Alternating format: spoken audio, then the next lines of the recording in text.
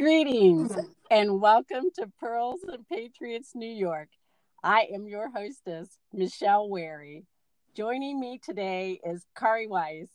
Kari has several leadership roles in DAR, including New York State Registrar and State Chair, America 250. It is Kari's leadership role as a member of Lineage Research Spanish Task Force where I'd like to focus our conversation. Greetings, Kari. Hi, how are you? I'm doing really well. Kari, I'd like to start our conversation with the patriot you joined Daughters of the American Revolution with. But then I'd really like to jump right to the fourth patriot you researched. You are such a great storyteller, and I'm just going to listen. Thank you. I actually joined on my oldest ancestor, William Anderson, of Virginia, of an area that even today in Virginia, that his land is called Anderson's Bottom. I was told when I was joining to go in on the oldest ancestor I had, so it was 10 generations back. At the time, that was the oldest one that I knew of. So I joined with him in a chapter where I lived at the time. I actually wasn't even planning on becoming a member of DAR. I kind of thought of it as a very exclusive society, one that I didn't even think I'd know how to join, even though I knew I had a patriot in my tree. But I was teaching at the time, and a woman was substituting in my class. And after school, she said, "I'm sorry, I can't stay late, but I've got to rush out. I've got a board meeting for my DAR chapter." And I said, "Oh, I think I'm eligible to join that." And she said, "Oh, you have to come to a meeting." And it turned out this woman and her sister were both members of the chapter. Her sister was also someone that I had worked with. And I was hooked from that moment on. It took me a year to complete my chapter application. The registrar had moved off, and I did all the research and stuff. And it was really rewarding and such a lovely chapter to join. But it wasn't until maybe just a few years later that I was on one of the private DAR Facebook groups for those who work on what are called supplemental applications. Those are members who choose to prove their lineage to additional patriots in their family tree of their direct line. And somebody had posted on the board, I believe it was Tyler Hancock, who at that time was the National Vice Chair of Lineage Research for the Spanish Task Force, about a new Spanish patriot being verified. New meaning nobody had proven their lineage to him before. And it piqued my curiosity because I had remembered from preparing for my grandmother's Orteg family reunion that we had had some Spanish lineage in our tree, but I hadn't really thought anything more of it. And it certainly had never occurred to me that there would be Spanish patriots in the American Revolution, which is kind of silly considering I graduated with honors in history for my undergraduate degree. But I went to the Genealogical Research System, which is part of DAR's public website called the GRS for short. It allows you to search your lineage either by the patriot or even by descendants. And so I went to the patriot section and I typed in Orteg, which is my grandmother's maiden name. And up pops, that there's no searches by that name. It suggests you search Ortega. And then right below that, it came up with the name Joaquin de Ortega y Prieto. It's exciting. And I thought, yeah, that's exactly what I thought. I thought, oh my God, this is exciting. I wonder if that name's in my family tree. So I walked over to get the family history book that I'd prepared for our family Orteg reunion just a few years back. And I pulled it out and I looked in the index. It's a book that I had prepared, but obviously it'd been a few years since I'd looked at this line. And there he was. So then I started combing through everything and I looked at his son and I thought, yeah, I don't know, that wife does not look like she's in my tree. So I went and pulled my ORTEG file of my actual documentation of the lineage. And I started going through what would I need to prove my lineage to this man. I mean, a Spanish patriot, how exciting. Something I never knew existed if it weren't for DAR, which is a little embarrassing to say, but also important to note for history what a large role Spain played. Mm-hmm. Something I'm very proud of when I think about today. And right there in my folder of family history research, I had everything I needed to prove the lineage all the way up to the child of the patriot, which included not only the vital records, so death certificates for later parts of my lineage that hadn't already been proven, but I had a guardianship record, I had family deeds to link the lineage, and then I had Catholic Church records. That was actually the most surprising thing about the research for me when I was looking at my grandmother's line was when I'd been preparing for the ORTEG family reunion was to learn that I had Catholics in my tree. Right. It sounds so silly, but it was something that I had no idea. There weren't any Catholics in my family that I knew of. So the fact that I had them. And then what is so exciting for me about having Catholics in the family tree are the vast amount of church records that are available. In Southwest Louisiana, Father Herbert created a book of transcribed church records, which was extremely helpful. And I used a lot of those original transcriptions. Not original, the transcripts obviously aren't original, but I used a lot of his transcriptions in order to prove the lineage. So that was really exciting, which leads me to my patriot. His name, as I mentioned earlier, is Joaquin de Ortega y Prieto. What we know about him is that he was born on August 2nd in 1755 in Tordesillas, Spain. His exact arrival in New Spain, the part of Louisiana, is not really known. I think the first documentation for him is in Opelousas, in the area that he ended up dying in, was his marriage record to his wife. But some earlier records with letters to Galvez show him as early as 1779, but we're not quite sure where. Okay. He came from a middle-class family. It's clear from the original letters that copies of which still survive today, that he was very well educated. Some of the letters indicate a very strong familiarity with General Galvez, which means they were probably friends. Who knows if they were friends from before Spain or not. That documentation has yet to appear, but one can assume or make an educated guess based on their correspondence that they were friends. He was in charge. Galvez put him in charge of the commissary during the American Revolution in Pensacola. And as I keep mentioning Galvez, I should just, for those of you who don't know, Bernardo de Galvez was the governor of Spanish Louisiana. That part of what is now America was owned by Spain before. There was a long history with Spain in the area and also became parts of France. The territory went back and forth. And during the 7 Years' War, France lost a lot of the area to America, as did Spain. There was a big conflict going on there. If you want to pick up your history books on that, it's quite fascinating to read. But Pensacola was a key part of the American Revolution, and General Galvez was in charge of the troops. Spain did a lot of covert acts for the American Revolution early on, but it wasn't until the summer of 1779 that Spain formally declared war against Britain on behalf of the Patriots. And the Battle of Pensacola was a key act that allowed the Patriots to take more control over Britain through Spain's acts. And with Joaquin being in charge of the commissary there, it's not the commissary that you'd think of today where someone's just running the food. If you wanted guns, you had to go through him. If you wanted flour, you had to go through him. If you wanted cattle, you had to go through him. He was instrumental in helping Galvez with whatever was needed at that time to run there.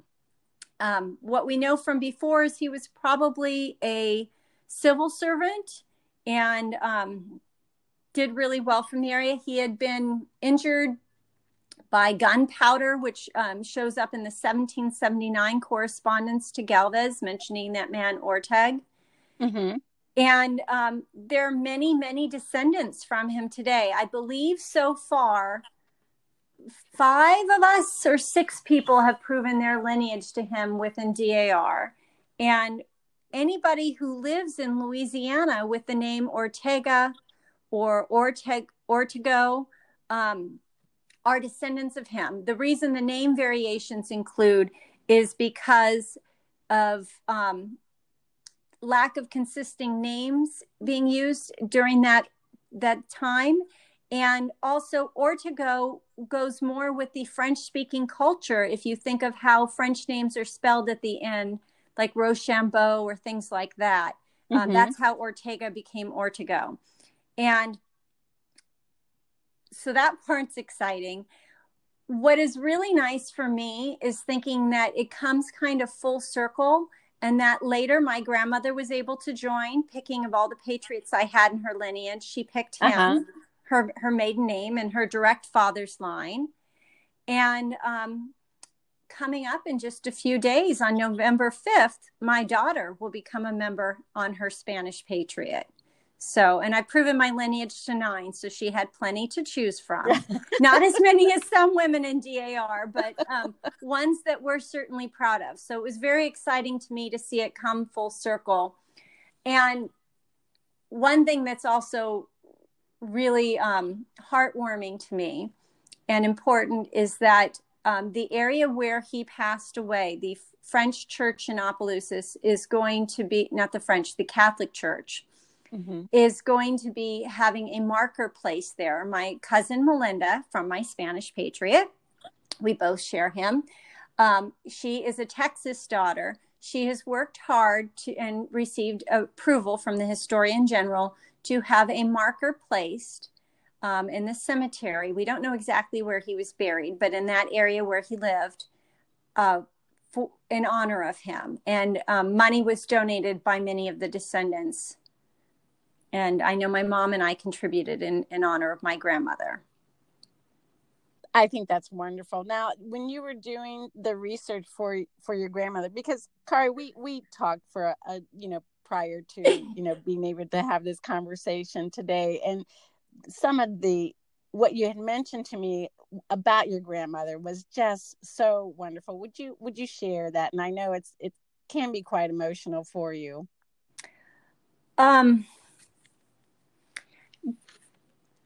Gosh, that just that my grandmother had lost her father when she was very young. He had died in a car accident. And although she knew his mother, she didn't really know a lot about his line. And the Orteg family, at some point, the name had dropped the A in the family that had migrated west through Texas, up through Oklahoma, and then for my line, eventually to California, all went by Orteg.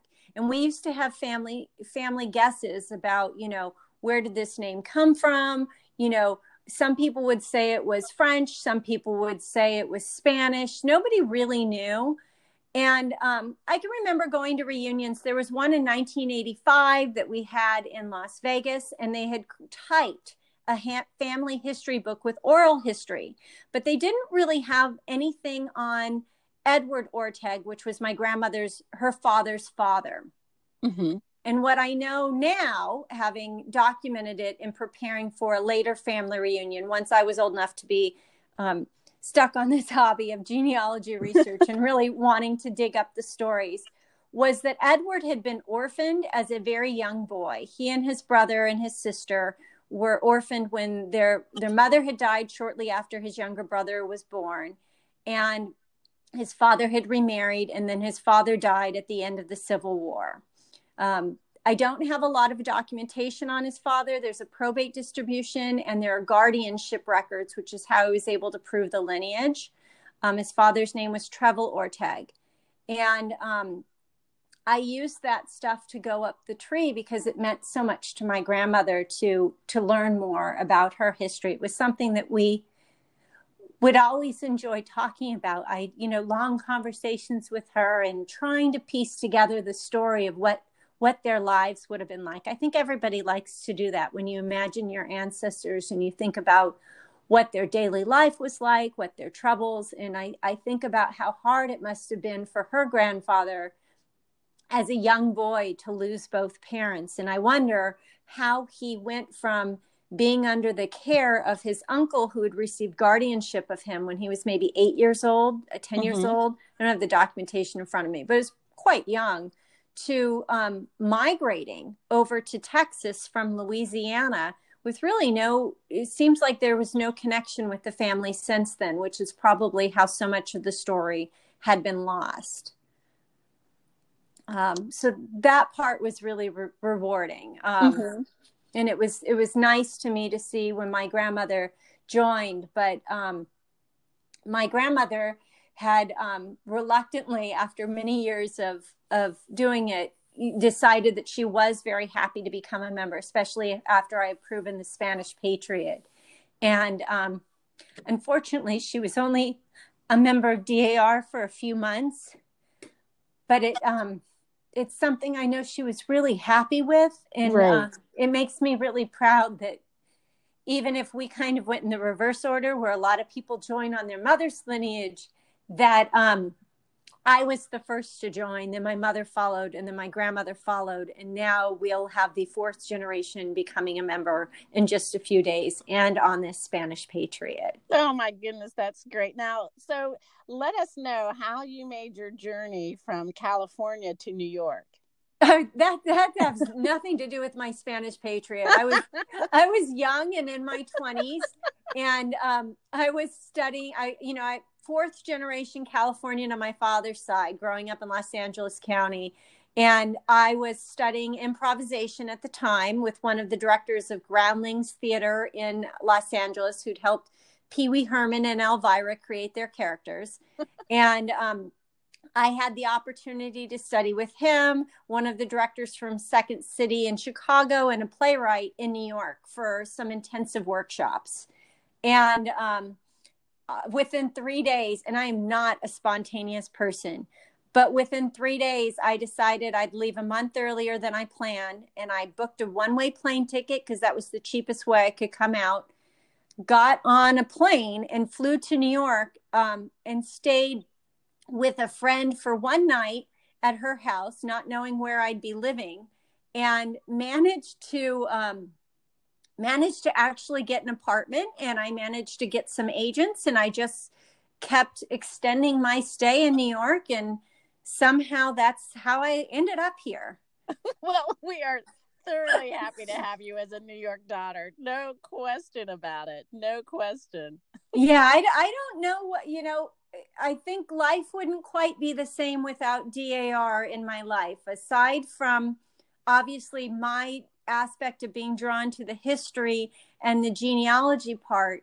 The women itself in the organization and the service that we do is something that I am so proud of. I think I'm constantly nagging at friends to let me get into their tree and see if I can find a patriot. And I'm always so excited when somebody is willing to share that information with me.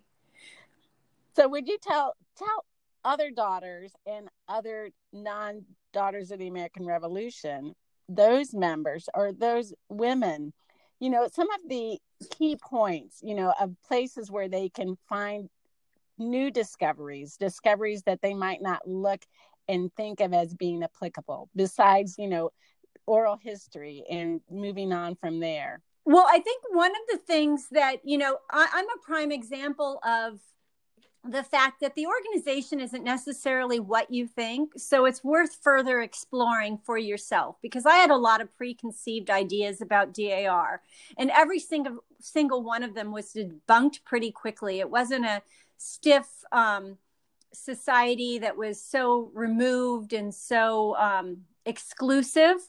It's a group of warm, wonderful women. I mean, It's exciting and fun to be a part of it. Like anything, it's what you put into it is what you'll get out of it. Mm-hmm. But when wanting to join, I think the first place to do is there's a membership interest form on the website that anybody can fill out. And there are chapter registrars everywhere that if they don't know how to do the application, there are resources everywhere. I'm a member of the National America 250 Task Force that helps work on the really difficult applications.